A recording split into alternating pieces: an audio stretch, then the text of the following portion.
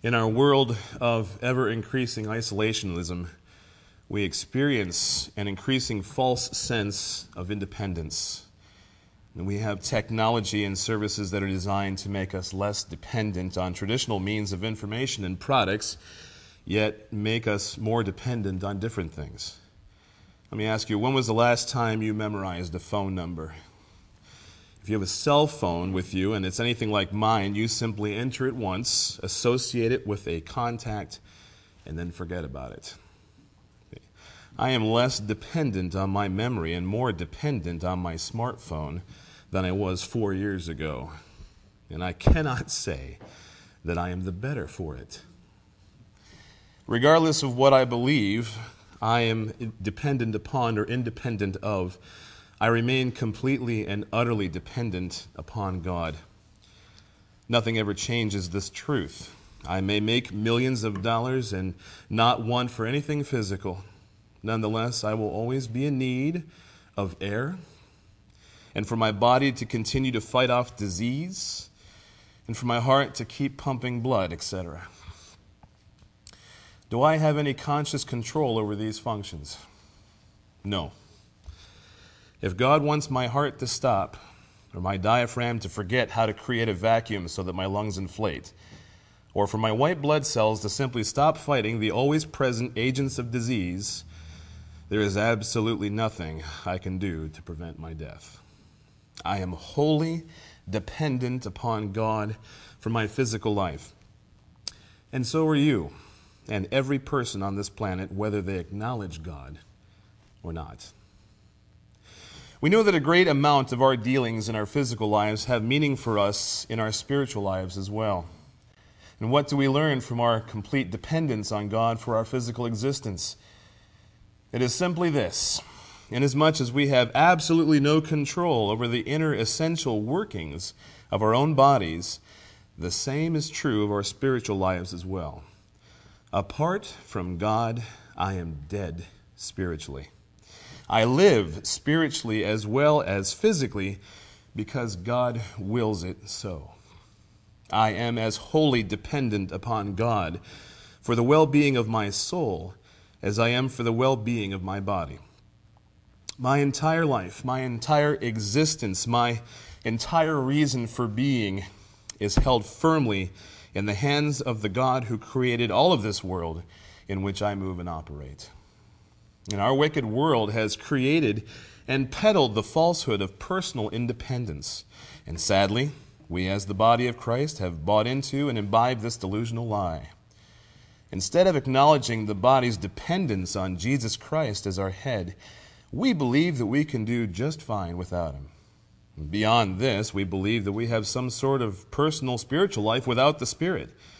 We can read our Bibles, we can pray, we can contribute intellectually in theological discussions. We have memorized passages of Scripture and can recall them and apply them to real situations. We can even relate the account of the gospel to unrepentant sinners. And to others, it looks as if there's signs of spiritual life. Yet one of the most frightening passages of Scripture ought to snap us out of our most comfortable delusion. Matthew 7:21 through 23. Not everyone who says to me, Lord, Lord, will enter the kingdom of heaven, but the one who does the will of my Father who is in heaven. On that day, many will say to me, Lord, Lord, did we not prophesy in your name and cast out demons in your name and do many mighty works in your name? Then I will declare to them, I never knew you. Depart from me, you workers of lawlessness. Now, I don't know about you, but I have never prophesied or cast out demons or done other miraculous or mighty works in the name of the Lord Jesus Christ. I have done far lesser things. The people referenced in Matthew 7 would easily pass as spiritual giants today. People who we would never doubt their relationship with Christ because of what they were able to do in His name. Yet, they are completely and irrevocably lost at the end of all things. Jesus dismisses them regardless of what their actions seem to signify. And the reason given is that he never knew them. How does Jesus know his people? And how do we know Jesus? The answer is that we have communion with Christ via the Holy Spirit. It is he who inhabits our hearts. It is he who is our teacher. It is he who groans before the throne of God on our behalf. It is he who quickens and makes alive that which was dead. He is the breath of God. Without him, we are helpless and we are hopeless. And without him, there is no relationship with God other than that of judge and executioner to guilty lawbreaker. To our shame, we have not honored him, nor what he has done or continues to do so. We believe that we are self-sufficient in our spiritual walk, maybe giving lip service to his presence. But brethren, as sure as I stand before you today, without his presence and his enabling and his strength and his work, we meet here in vain. Worship without the Spirit is hollow and devoid of power and effect. Singing hymns without the Holy Spirit is ritualistic at best and entertainment at worst. Giving tithes and offerings without the joy that the Spirit supplies makes giving a hardship and causes the giver to be greedy, possessive, and resentful. Preaching without the Spirit is powerless to change anyone's heart and is no encouragement to the believers among us. Listening to the message has no effect and therefore no benefit in the lives of those in which the Spirit is not at work. Prayer becomes a charade of pompous oratory fiction that reaches only the ears of those assembled under this ceiling without the empowerment of the Spirit. Even the reading of the Word of God is of no spiritual use to us without the enlightenment of the Holy Spirit. Without him, reading the Word of God is strictly a mental exercise with no ability to feed our souls. It is like a starving man being able only to savor the smells of nourishing food, but never being able to chew, swallow, or digest it. It is safe to say that the only worship that God honors and is glorified by is the worship that is done through the Spirit. All else is vain. All else is self-serving delusion. All else is sin. Think of what we have already done this morning. How much of what we have done has been habit or ritual? How much of our worship this morning has been Spirit-led? How in tune are you with the Holy Spirit this morning? And we are certainly assembled this morning under the pretense to worship God, but is God present to be worshiped? And if so, is he pleased by what we are doing? Brethren, this is the crux of the message today, that God only honors God. I want us to spend some time this morning focusing on the work of the Holy Spirit. And I want us to have a better understanding of who he is, what his purpose is, and just how important he is to us as God's people. For some of us, maybe we have never given much thought to the third member of the Trinity. And so with that in mind, let's start with the question of, who is the Holy Spirit? Firstly, and obviously, he is God. He has the same essence as God the Father and God the Son. He is as holy, righteous, omnipotent, omnipresent, and omniscient as either of the two other members of the Trinity. He was present at creation, as is referenced by the second verse of the entire Bible. Genesis 1, verses 1 and 2. In the beginning, God created the heavens and the earth. The earth was without form and void, and darkness was over the face of the deep, and the Spirit of God was hovering over the face of the waters. We know then that all three members of the Godhead were active in bringing forth the work of creation. Of the Holy Spirit, Jesus said that he would come as a helper. Some translations use the word comforter. John 16, 7 through 15 reads, I tell you the truth, it is to your advantage that I go away. For if I do not go away, the Helper will not come to you. But if I go, I will send him to you. And when he comes, he will convict the world concerning sin and righteousness and judgment. Concerning sin, because they do not believe in me.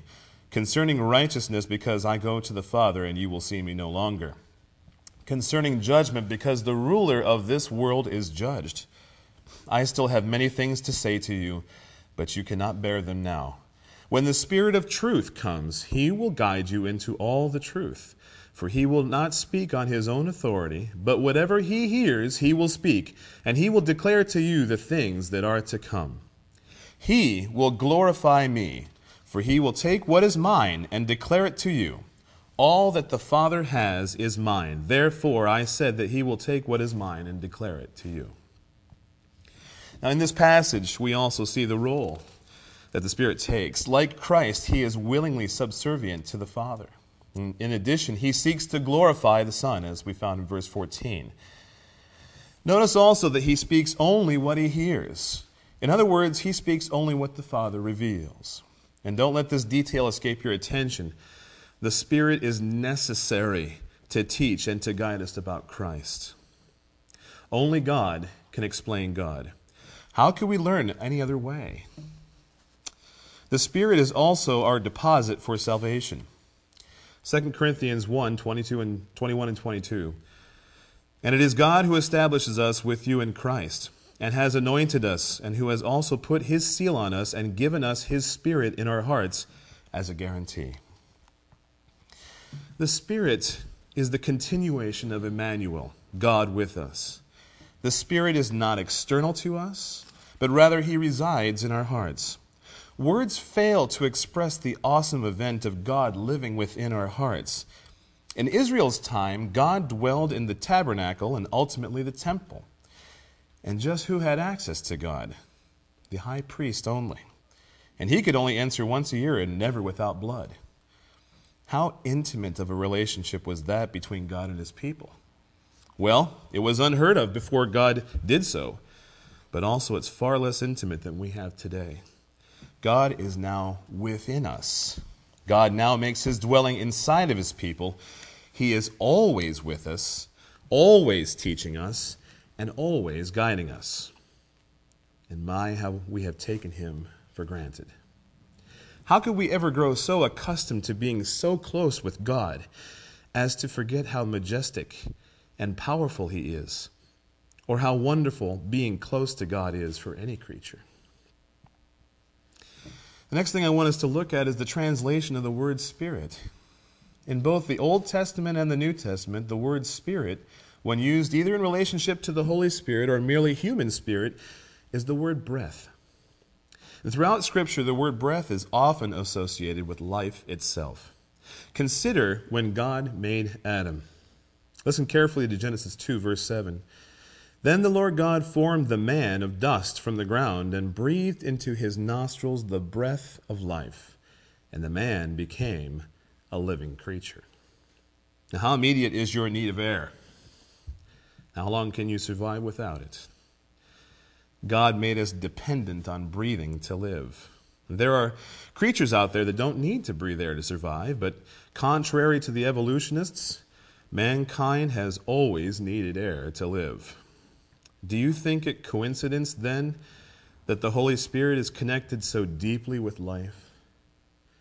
Job 33, verse 4, the Spirit of God has made me, and the breath of the Almighty gives me life. Or also Romans 8, as we read this morning, verse 2, for the law of the Spirit of life has set you free in Christ Jesus from the law of sin and death. And then verses 10 and 11, but if Christ is in you, although the body is dead because of sin, the Spirit is life because of righteousness. If the Spirit of him who raised Jesus from the dead dwells in you, he who raised Christ Jesus from the dead will also give life to your mortal bodies through his Spirit who dwells in you. Here's something for you to consider. Do you think that God designed your body to operate autonomously, or is it constantly dependent on him for sustainability? Did he merely grant you life and your body does all that it does automatically until it simply wears out? How intimately is God involved with life? He is the author of life, of course. The answer is that we live now in this very moment because it pleases God that we have life. We have a heartbeat at this moment, not because a portion of our brain sends the signal to the heart for it to contract and relax, but because God wills the blood to flow through our veins. Romans 8:11 alludes to the mortal body having life through the Spirit. If our physical bodies are so dependent on Him, how much more the life He provided to us when He looked upon us wallowing in our blood and said to us, "Live." The Holy Spirit, brethren, is life. He provides life to every aspect of all that is alive. Apart from Him, there is only death. I want us also now to look at the operation of the Holy Spirit in the Old Testament. It is important to note that the working of the Holy Spirit was a great deal different in the way which men were used to accomplish His will. Throughout the Old Testament, the Holy Spirit is described as rushing, filling, or coming upon people temporarily to accomplish a task, and then He departs. Here are some examples. Exodus 35, verses 30 through 33. Then Moses said to the people, "See, the Lord has called by name Bezalel, the son of Uri, son of Hur, of the tribe of Judah, and He has filled him with the Spirit of God, with skill, with intelligence, with knowledge, and with all craftsmanship, to devise artistic designs, to work in gold and silver and bronze, in cutting stones for setting, and in carving wood for work in every skilled craft." What about Numbers 24, verse 2? "And Balaam lifted up his eyes and saw Israel camping tribe by tribe, and the Spirit of God came upon him." And we know what happens next. Instead of cursing Israel, He blesses them. And in Judges 15, verses 14 through 15, "When he," that is Samson, "came to Lehi, the Philistines came shouting to meet him. Then the Spirit of the Lord rushed upon him, and the ropes that were on his arms became as flax that has caught fire, and his bonds melted off his hands. And he found a fresh jawbone of a donkey, and put out his hand and took it, and with it he struck 1,000 men." And in 1 Samuel 10 through 11, "When they came to Gibeah, behold, a group of prophets met him," and this is Saul we're talking about, "and the Spirit of God rushed upon him, and he prophesied among them. And when all who knew him previously saw how he prophesied with the prophets, the people said to one another, 'What has come over the son of Kish? Is Saul also among the prophets?'" In all of these accounts, the Spirit enables people to accomplish a set task, and once that task is completed, He departs for a time. And Balaam is not counted as a righteous man by any means. Samson, although listed in the Hall of Faith of Hebrews, has these divine spurts of anger and vengeance against the Philistines, but then pursues all sorts of wickedness thereafter. But probably the most disturbing account is the one of God's Spirit departing from King Saul. We just read how the Spirit enabled Saul to prophesy, but listen now to 1 Samuel 16, verse 14. "Now the Spirit of the Lord departed from Saul, and a harmful spirit from the Lord tormented him." And we read this, and inwardly we shudder. It wasn't bad enough that God's Spirit had departed from Saul, but rather a harmful spirit was given to him instead. Now Saul had been increasingly disobedient to God as king, to the point that God said in 1 Samuel 15, verse 35, that the Lord regretted that He had made Saul king over Israel. And He had made plans to replace him. And this point was not lost on David, Saul's successor, as he pleads with God after his sin with Bathsheba in Psalm 51, verse 11. "Cast me not away from your presence, and take not your Holy Spirit from me." Graciously, God stayed with David and granted him repentance. Saul, on the other hand, didn't seek God's forgiveness, nor did he prize the relationship he had with God's Spirit so as to be alarmed at his departure from him. Now, with all that being said, the operation of the Holy Spirit in the New Testament is greatly different than what we have looked at so far. First of all, there is a coming of the Holy Spirit, much like the coming of the Lord Jesus Christ. And His coming is foretold by none other than Christ Himself. In John 14, verses 16 and 17, "And I will ask the Father, and He will give you another helper to be with you forever, even the Spirit of truth, whom the world cannot receive, because it neither sees Him nor knows Him. You know Him, for He dwells with you and will be in you." instantly we see a difference in the way in which the Holy Spirit will come. Verse 16 says that He, the Spirit, will be with us forever. Now, He did not come right away.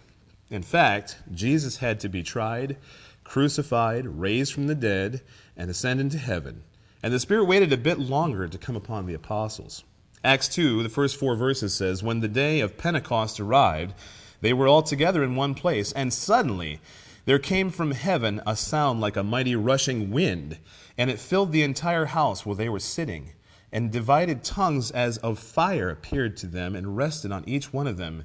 And they were all filled with the Holy Spirit and began to speak in other tongues as the Spirit gave them utterance." Now, I've heard before people bemoan the rather lowly birth of the Lord Jesus Christ as being rather unnoticed by people around at the time. But at the coming of the Holy Spirit, many people become aware of something great happening. Reading on in Acts 2, verses 5 and 6, "Now there were dwelling in Jerusalem Jews, devout men from every nation under heaven. And at this sound the multitude came together, and they were bewildered, because each one was hearing them speak in his own language." We know what happens next. Peter, newly indwelled by the Holy Spirit, addresses the multitude of people, and as a result, 3,000 people repent and come to Christ. What an amazing entrance, wouldn't you say? What I think is very remarkable here is the symbolism of the tongues of fire. And we are told elsewhere in Scripture that we are not to worry what we will say when called upon to defend the faith, that the Spirit will give us the words to say in that moment. Now, did anything less happen here when Peter was preaching? Does anything less happen when the gospel of Jesus Christ is proclaimed? Language is used for communication and expressing ideas to one another. Here, the Spirit literally speaks through His people to other people, a most amazing thing when you think about it. Consider also the waiting for the Spirit to come. All the world was waiting for the Christ, the Messiah, to come to earth. And the apostles waited again, as instructed by Christ, for the Spirit. They did not rest on the teaching they received by Christ and somehow thought that they were equipped to continue His ministry. They waited as directed until the Spirit, in His good pleasure and timing, came to them. And how often do we wait for the Spirit? Are we so determined to do things that we lunge forward without Him? And I wonder, how do those endeavors pan out for us? The coming of the Holy Spirit and His subsequent work brought about tremendous, miraculous events. Consider the way in which people were healed. Acts 5, 12 through 16. "Now, many signs and wonders were regularly done among the people by the hands of the apostles. And they were all together in Solomon's portico. None of the rest dared join them, but the people held them in high esteem.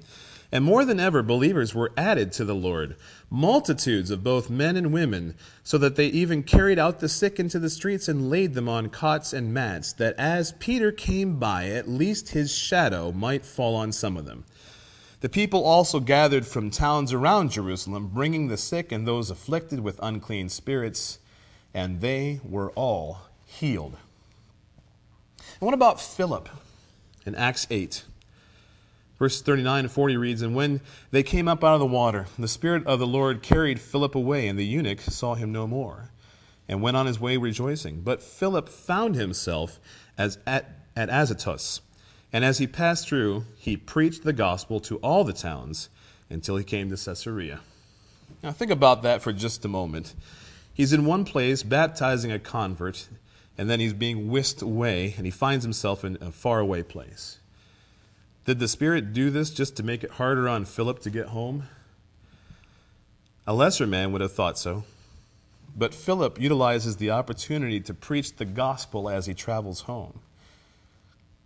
There is always purpose in the actions of God. We need to recognize this as He works in our own lives. Have you been inconvenienced due to an unforeseen circumstance? Maybe they are not as unforeseen as you think. Maybe they are predetermined by God, and He has a purpose for you in that moment. Also, during this amazing time, the New Testament was written. But concerning all of the Scriptures, Peter tells us in 2 Peter 1 that no prophecy was ever produced by the will of man, but men spoke from God as they were carried along by the Holy Spirit. In 2 Timothy 3, we read, all Scripture is breathed out by God. And there's that idea again of breath. And profitable for teaching, for reproof, for correction, and for training in righteousness, that the man of God may be complete, equipped for every good work. And what I want us to understand from this is that this very same Holy Spirit, who did all these miraculous things during the time of the early church, is the very same Holy Spirit who indwells his people today. He has lost none of his power, vitality, or holiness. That brings us to our desperate need of the Holy Spirit. We are more dependent on him than we are willing or even able to believe. Any life we experience, be it physical or spiritual, comes from the Holy Spirit. Life is not a one-time gift followed by an autonomous response by us. It is an ongoing, sustainable gift of life, renewed by God every morning until he sees fit to take it from us. Any spiritual life we experience is tied directly to the ongoing life of God. For as long as God and I shall be, I am his and he is mine, the hymn writer states. We live because he lives. Praise God for his eternality. Furthermore, any good, any true and real good that we do is directly a result of the Spirit's work within us. Consider the war of the flesh versus the Spirit. Galatians 5, starting at verse 16. But I say, walk by the Spirit, and you will not gratify the desires of the flesh. For the desires of the flesh are against the Spirit, and the desires of the Spirit are against the flesh. For these are opposed to each other to keep you from doing the things you want to do. But if you are led by the Spirit, you are not under the law. Now the works of the flesh are evident: sexual immorality, impurity, sensuality, idolatry, sorcery, enmity, strife, jealousy, fits of anger, rivalries, dissensions, divisions, envy, drunkenness, orgies, and things like these. I warn you, as I warned you before, that those who do such things will not inherit the kingdom of God. But the fruit of the Spirit is love, joy, peace, patience, kindness, goodness, faithfulness, gentleness, self-control. Against such things there is no law. And those who belong to Christ Jesus have crucified the flesh with its passions and desires. If we live by the Spirit, let us also keep in step with the Spirit. Let us not become conceited, provoking one another, envying one another. Brethren, the Spirit is opposed to our natural selves. Take a moment and think about your daily life. How often are you satisfying your needs and your desires?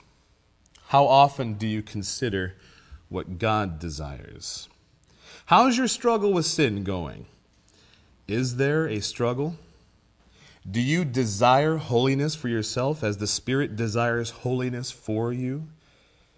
Is there more divisions, dissensions, strife among us than love, peace, patience, and kindness? If so, the Spirit is not leading. Again, anything truly good is of God and God alone. Nothing we do apart from God is good. Not one thing at all. Therefore, he is necessary for any and all ministry. Evangelism and the growth of us personally as well as corporately is his work and responsibility and not ours. This does not absolve us from being obedient to the call to evangelize or to spur one another on in the faith. A person without the Spirit cannot do any spiritual work. Consider even the Lord Jesus Christ. Matthew 3 reads, Then Jesus came from Galilee to the Jordan to John to be baptized by him. John would have prevented him, saying, I need to be baptized by you, and do you come to me? But Jesus answered him, Let it be so for now. For thus it is fitting for us to fulfill all righteousness. And then he consented. And when Jesus was baptized, immediately he went up from the water, and behold, the heavens were opened to him, and he saw the Spirit of God descending like a dove and coming to rest on him. And behold, a voice from heaven said, "This is my beloved Son, with whom I am well pleased." Then Jesus was led up by the Spirit into the wilderness to be tempted by the devil. We stop to think about that for a second. No sooner had the Spirit come upon Christ and he is led away to be tempted by Satan. Imagine if this is what would happen to us. And again, the disciples waited for the Spirit before beginning their ministry. Acts 1 verse 4, and while they stayed with them, he ordered them not to depart from Jerusalem, but to wait for the promise of the Father, which he said, "You heard from me." I think we often become too concerned with the mechanics of the faith without recognizing the power behind them. And when we do this, we become religious and no longer function as children of God. We read without understanding because we have not asked the author to explain it to us. We think because we are familiar with the text that it no longer holds any truth for us to glean. And by doing so, we shut ourselves off to the working of the Holy Spirit, and we rely on our intellectualism. We pray without first asking for an audience, so to speak, or even preparing ourselves to meet with a holy God. And then we try to speak without a mediator. Worse yet, we become so familiar with God that we take him and the gift of his Spirit for granted without realizing that we are coming before the great God of all. We are irreverently flippant in our requests. We are concerned with ourselves and our needs and our wants, all the while thinking that God is just as concerned with them. We don't realize that by doing so, we are often elevating the flesh over the Spirit. A simple test for this: how much of your prayer life is centered around you and your will? How much of it is concerned with God's continued glory and how you may help to bring more glory and honor to him? We come to worship services for a variety of reasons, but none of which are the right ones. Instead of coming to meet with God's people for the express purpose of praising the only being worthy of praise, we gather as merely friendly acquaintances, looking for some tidbit within that message that's new, that maybe we haven't considered before. And having done our weekly duty, we bolt for the door, hoping to interact with as few people as possible. Is this how God's family is to act? Is this how people who are indwelled with the Holy Spirit act? There is no commitment to be holy outside the confines of the church building's walls. We are more faithful to our jobs, to our friends, and even our pet dog than we are to the ever-faithful one who was faithful to the point of death on a cross to save wretched sinners such as we are. We forget that the Holy Spirit is holy, and subsequently, we are to be holy so that we do not grieve him. The reason we are like this, brethren, is because we do not rely on the Holy Spirit for anything we do. Oh, we're happy that he's redeemed us and we're going to heaven, but we can handle the rest of life down here until we die. And if that is what we think in the deepest recesses of our minds, then we are in a very real, dangerous position. For what reason did God give you his Spirit? Was it to wait to die, all the while serving yourself as you always had before? Or was it so that you would serve him, and because you were incapable of doing so in and of yourself because of your wickedness, he gave you his Spirit so that he could be faithful to himself? I wonder if we realize what we have in the gift of the Holy Spirit. Do you know that he blesses and inhabits and empowers whom he wills? Remember Simon the magician? He desired to buy the Spirit so he could profit from his power. Acts 8 reads, "Now when Simon saw that the Spirit was given through the laying on of the apostles' hands, he offered them money, saying, 'Give me this power also, so that anyone on whom I lay my hands may receive the Holy Spirit.' But Peter said to him, 'May your silver perish with you, because you thought you could obtain the gift of God with money. You have neither part nor lot in this matter, for your heart is not right before God. Repent, therefore, of this wickedness of yours, and pray to the Lord that, if possible, the intent of your heart may be forgiven you. For I see that you are in the gall of bitterness and the bond of iniquity. And Simon answered, Pray for me to the Lord that nothing of what you have said may come upon me. Simon thought of himself first and how he may profit from the gift of the Holy Spirit. Subsequently, he was condemned for it. You remember Ananias and Sapphira. They lied to the Spirit. Acts 5, but Peter said to Ananias, Why has Satan filled your heart to lie to the Holy Spirit and to keep back for yourself part of the proceeds of the land?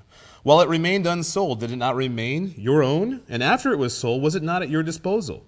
Why is it that you have contrived this deed in your heart?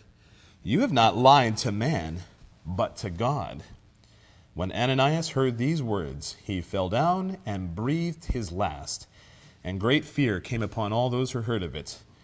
The young men rose and wrapped him up and carried him out and buried him. This is the New Testament church. You know, the Holy Spirit listens to all of our justifications for our sins. He is acutely aware of our lying, even to ourselves. And what sin are we trying to get past him? When was the last time that we were in great fear of God because of his holiness? Only the Spirit and his subsequent work please God. Therefore, we need to petition God for an outpouring of his Spirit. The awesome thing about him is that he is inexhaustible in measure. He can fill each and every one of us and have more of himself to give. Brethren, a lack of faithfulness to our services, a deadness in the spiritual lives of our people, the lack of the desire to be holy people, the divisions that arise among us, the quarrels we have, the coldness we experience between members, the lack of conversions among those of us that don't yet know the Lord, can all be summed up by observing that the name Ichabod is slowly being written above our church's doors. The glory of the Lord has departed, and as with Saul, we have not prized, we have not cultivated, nor spent time, nor loved, nor needed the precious gift of the Holy Spirit. And what is left here after he leaves? With Saul, an evil spirit took his place. Is that where we are headed? I pray that God would forbid it. Jude 1. But you must remember, beloved, the predictions of the apostles of our Lord Jesus Christ. They said to you, in the last time there will be scoffers, following their own ungodly passions.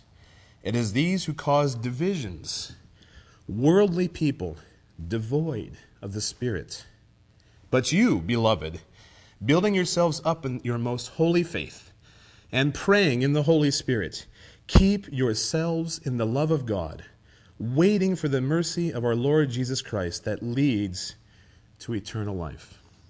We need to beg God for his Spirit. We need to stop being preoccupied with ourselves and be like the Spirit who is preoccupied with the Lord Jesus Christ. Every morning we should rise and thank God for the opportunity, the command, and the ability through the Spirit to obey him in spreading the good news about the Lord Jesus Christ. We need to reinvigorate our passion in hating sin and loving righteousness. We need to spend time with God's people who have the very same Spirit within them. Do you know why there's no quarreling between people who are indwelled by the Spirit? It is because the Spirit loves the Spirit. Any endeavor worth the energy of our doing needs the blessing of God and the empowerment of his Spirit. Before we consider doing anything, we must ask ourselves, does this action honor God? Does it bring him glory? Does using the energy and capabilities he's given me for this purpose advance his kingdom? If you think God is not concerned with the details of your life, you haven't considered how much detail he placed in designing you. God is big enough for every major event, and he's also able to address all the minor things in our lives as well. God can be glorified in our choice of breakfast cereals. God can be glorified in our choice of socks for the day. God can be glorified in how we choose to comb our hair. But God will only be glorified if all that is done through the Spirit that He has given to us. And in closing, I want to challenge you, brethren, to think on your relationship with God. Are you as close to Him as you have ever been? If not, ground has been lost. No distance from God is good. If He feels distant to you, it is we, by our sin, that have moved away from Him. Repent of your sin. Turn away from it. Ask God to come live with you once more. Ask forgiveness for the grief you've caused the Spirit. Ask that you might be filled anew with the inexhaustible Holy Spirit. A Spirit-filled church begins with Spirit-filled people.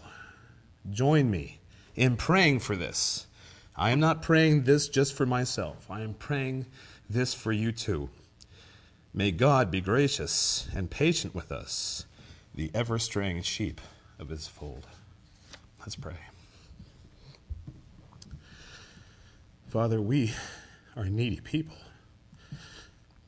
We need your Spirit more than anything else. I pray, Father, that you would be gracious to these people here, myself included, your people, assembled here at Thornville Baptist Church, that you would, in your mercy, send your Spirit upon us. Empower us by Him to do your will. I pray, Lord, that you would help us to look deeply at the sin that still ensnares us, that grieves Him. You cannot abide sin. That's why the Lord Jesus Christ came. How dare we keep on to it and try to hold you close to it. I pray, Lord, that we will see it for what it is. Rebellion. I pray, Lord, that you'll grant us repentance. We know that that is a gift of your Spirit. It will only come if your Spirit is with us. We ask your blessing upon us, Father, in the name of Jesus Christ and for His glory. Amen.